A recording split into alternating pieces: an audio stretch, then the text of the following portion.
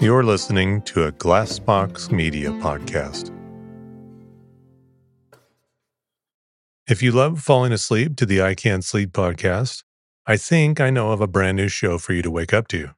The Daily Book Club is a podcast where the host, Otis Gray, reads classic stories every day, one chapter at a time. Simple as that. Hear amazing tales read start to finish. Whether you want to get engaged and wrapped up in fantastic stories that have stood the test of time, or you just want to relax and listen to a great book, the Daily Book Club is there for you to get lost in however you like. Right now, Otis is reading The Enchanted April. In the 1920s, 4 women, unfulfilled with life, take a chance and abscond to a dreamy medieval Italian castle in the month of April as the flowers bloom. It's a story dripping with wisteria, the beauty of solitude, and an unlikely pursuit of joy in Portofino, Italy.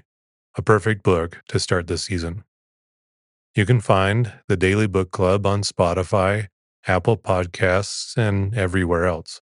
Subscribe so you never miss an episode and tune in each morning to hear what happens next. Welcome to the I Can't Sleep podcast, where I read random articles from across the web to bore you to sleep with my soothing voice. I'm your host, Benjamin Boster. As more people discover the benefits of fasting, including weight loss, enhanced mental and physical performance, and improved gut health, the challenge often lies in the daunting prospect of not eating.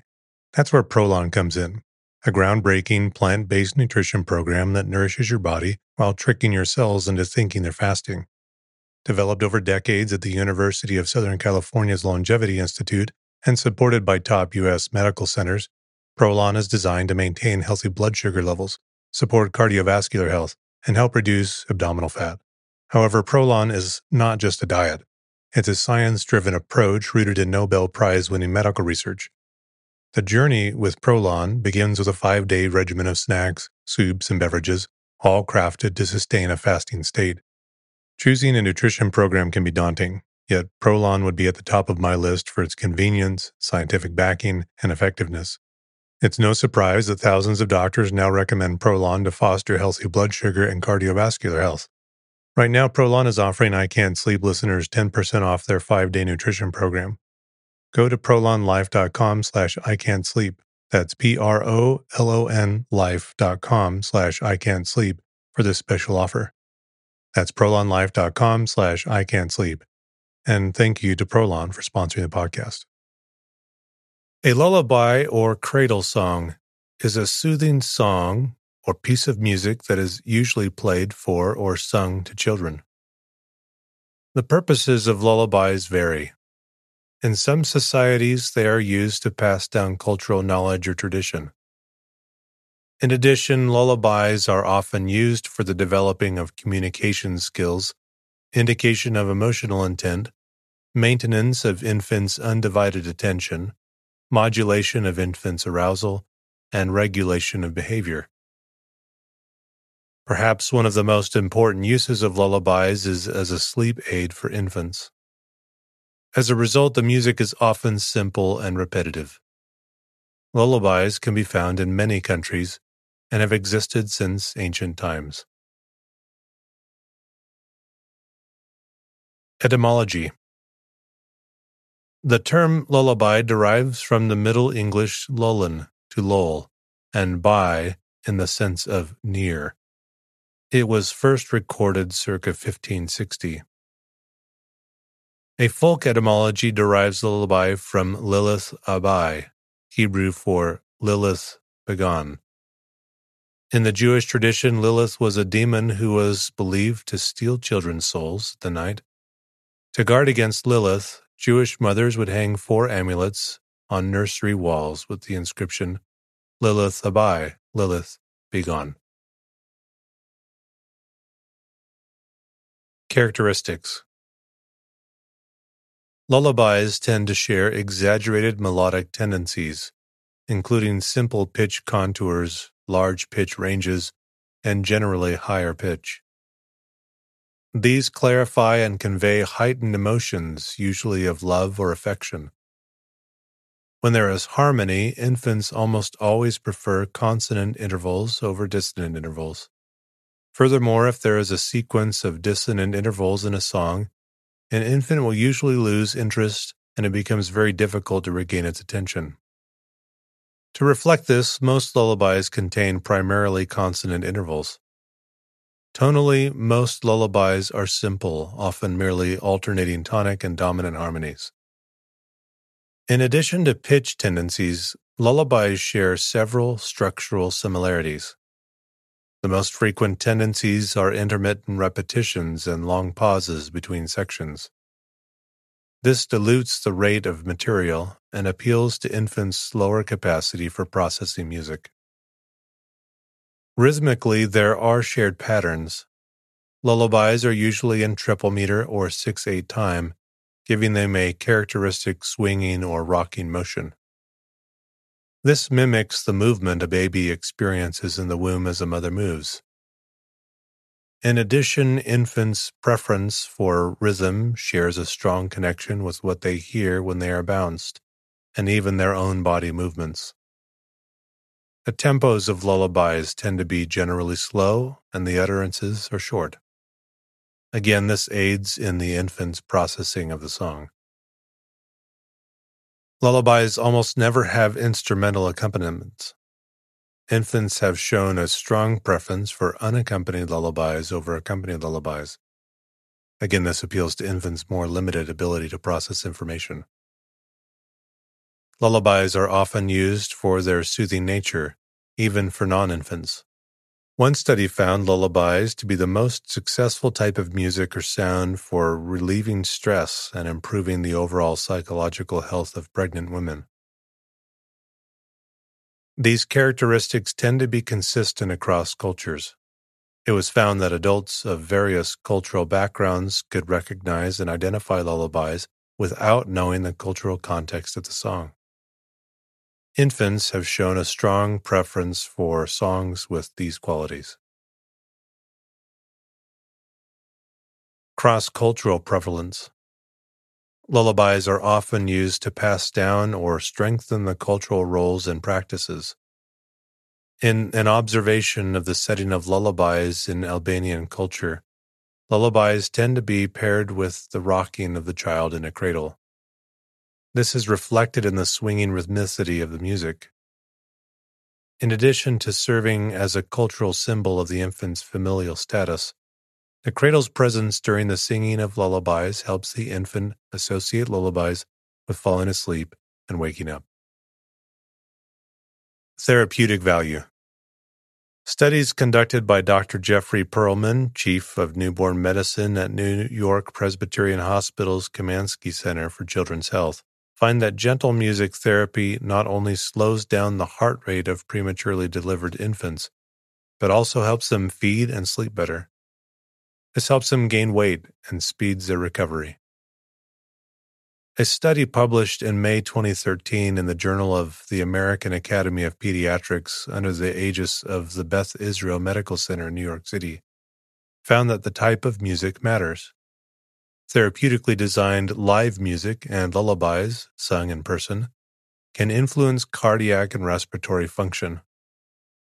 Another study published in February 2011 in Arts and Psychotherapy by Jane M. Stanley of the National Institute for Infant and Child Medical Music Therapy at Florida State University suggests that babies who receive this kind of therapy leave the hospital sooner.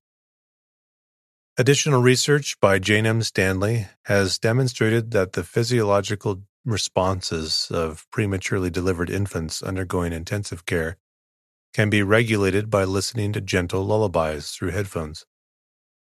In addition to slowing heart and respiration rates, lullabies have been associated with increased oxygen saturation levels and the possible prevention of potentially life-threatening episodes of apnea and bradycardia. Gentle music can also provide stimulation for premature infants to behave in ways that boost their development and keep them alive. Lullabies can serve as a low-risk source of stimulation and reinforcement for increasing nipple sucking, feeding rates, providing infants with the nutrition they require for growth and development. Lullabies are thus associated with encouraging the rapid development of the neurological system and with a shorter length of hospitalization. More recent research has shown that lullabies sung live can have beneficial effects on physiological functioning and development in premature infants. The live element of a slow, repetitive, and trained rhythm can regulate sucking behavior. Infants have a natural tendency to entrain to the sounds that surround them. Beat perception begins during fetal development in the womb, and infants are born with an innate musical preference. The element of live breathing sounds can regulate infant heart rate, quiet alert states, and sleep. Live lullabies can also enhance parent-child bonding, thus decreasing parental stress associated with the intensive care. In short, live lullabies sung by music therapists induce relaxation, rest, comfort, and optimal growth and development. Many lullabies, regardless of the meaning of their words, possess a peaceful hypnotic quality. Others are mournful or dark, like a lament. The Gaelic lullaby, Ba Ba Mo Lena Big, was written in 1848 during the potato famine, which caused much hardship in the Scottish Highlands. The song mentions soft potatoes, the mother's situation, and her fears for her child. In the 1920s, poet Federico Garcia Lorca studied Spanish lullabies and noted the poetic character and depth of sadness of many of them. Lorca's theory was that a large part of the function of the lullaby is to help a mother vocalize her worries and concerns. In short, they also serve as therapy for the mother. Combined with lament, lullaby can have restorative resounding properties for hospice patients and their families. Lullabies typically soothe people through the awake-sleep transition, and similarly can soothe people through the life-death transition. Music therapists have called these tunes lullaments, that which sustain the spirit, support physiological structure, and enable resilience during the times of vulnerability to the effects of adversity. Lullaments are music-contextualized expressions of attachment and detachment, sadness, tears, and happiness, laughter, privilege and loss, nurturance and grief, deterioration, stasis, and moving forward. Many Christmas carols are designed as lullabies for the infant Jesus, the most famous of them being Silent Night. Hush, Little Baby has been observed cross-culturally and is known to have a natural capacity for soothing and energizing infants, as well as nurturing caregiving bonds. Mother-infant interaction. Infants exhibit a natural preference for infant-directed over non-infant-directed lullabies, and their own mother's voice over that of another female. Much research has been generated on the role of lullabies in nurturing caregiving bonds between mother and child. Mothers who sing lullabies to their infants engage in a bonding activity that actually alters the underlying neural structure of the infant brain, such that the infant becomes tuned into music and its association with parental affiliation. In one Taiwanese study of kangaroo care, a technique practiced on newborn infants in which a mother holds her child tightly against her chest, it was demonstrated that infant mother dyads who listened to their choice of lullaby were associated with more quiet sleep states and less occurrence of crying by the infant, and were also associated with significantly lower material anxiety than those dyads who did not listen to lullabies. The therapeutic effect of lullabies can thus have a strong impact on calming anxieties and nurturing bonds, which is especially important with premature and fragile infants. In classical music, lullabies written by established classical composers are often given the form name berceuse, which is French for lullaby or cradle song. The most famous lullaby is the one by Johannes Brahms, Wiegenlied, 1868. While there has been no confirmation, there are many strong arguments that Brahms suffered from a sleep disorder known as sleep apnea. It is speculated, based on Lullaby's utility as a sleep aid, that this was part of his inspiration for composing Wiegenlied. Chopin's Berceuse is a composition for solo piano. Other famous examples of the genre include Maurice Ravel's Berceuse sur le nom de Gabriel Fauré for violin and piano, the Berceuse et le Jacques by Ferruccio Busoni, the Berceuse from the opera Jacqueline by Benjamin Goddard, the Berceuse by Igor Stravinsky, which is featured in the Firebird Ballet, and Lullaby for string quartet by George Gershwin. The English composer Nicholas Maugh's orchestral nocturne, The World in the Evening, is subtitled Lullaby for Large Orchestra. German composers Paul Greiner, last movement of his suite from The Realm of Pan is entitled Pan Sings the World a Lullaby. American composers Michael Glenn Williams' Berceuse for solo piano uses an ostinato similar to Chopin's, but in a 21st century harmonic context. By geography. Americas. Brazil. Dorm Nenem, Sleep Little Baby, is sung all over the country and includes a reference to Cuca, a folk character very feared by children. Asia. India. In Hindi and in many Indian languages, the lullaby is called Lori. Mostly lullabies are sung in folk languages. Lullabies have been also an integral part of Indian cinema. Many lullabies were written and composed in the 50s. In the Malayalam language, there is a rich collection of traditional lullabies known as Taratu Patu. One of the most famous is Amanathinkal Kadavo, written and composed by the poet-lyricist Iravi Varman Thampi, who is widely known as Irayaman Thampi. This lullaby was written for the Queen of Travancore to sing to her son, young Prince Swati Tirunal, who later became the king and famous musician. In the Odaya language, a lullaby is called a Nanabaya Gita. A book in the same name by Nanda Kishore Bal, that was published in 2 volumes in 1934, is a major compilation of the known lullabies in the language. In Telugu language, a lullaby is called a jola or jolapata. A famous Telugu lullaby is Jo Achutam Nanda Jojo Mukunda.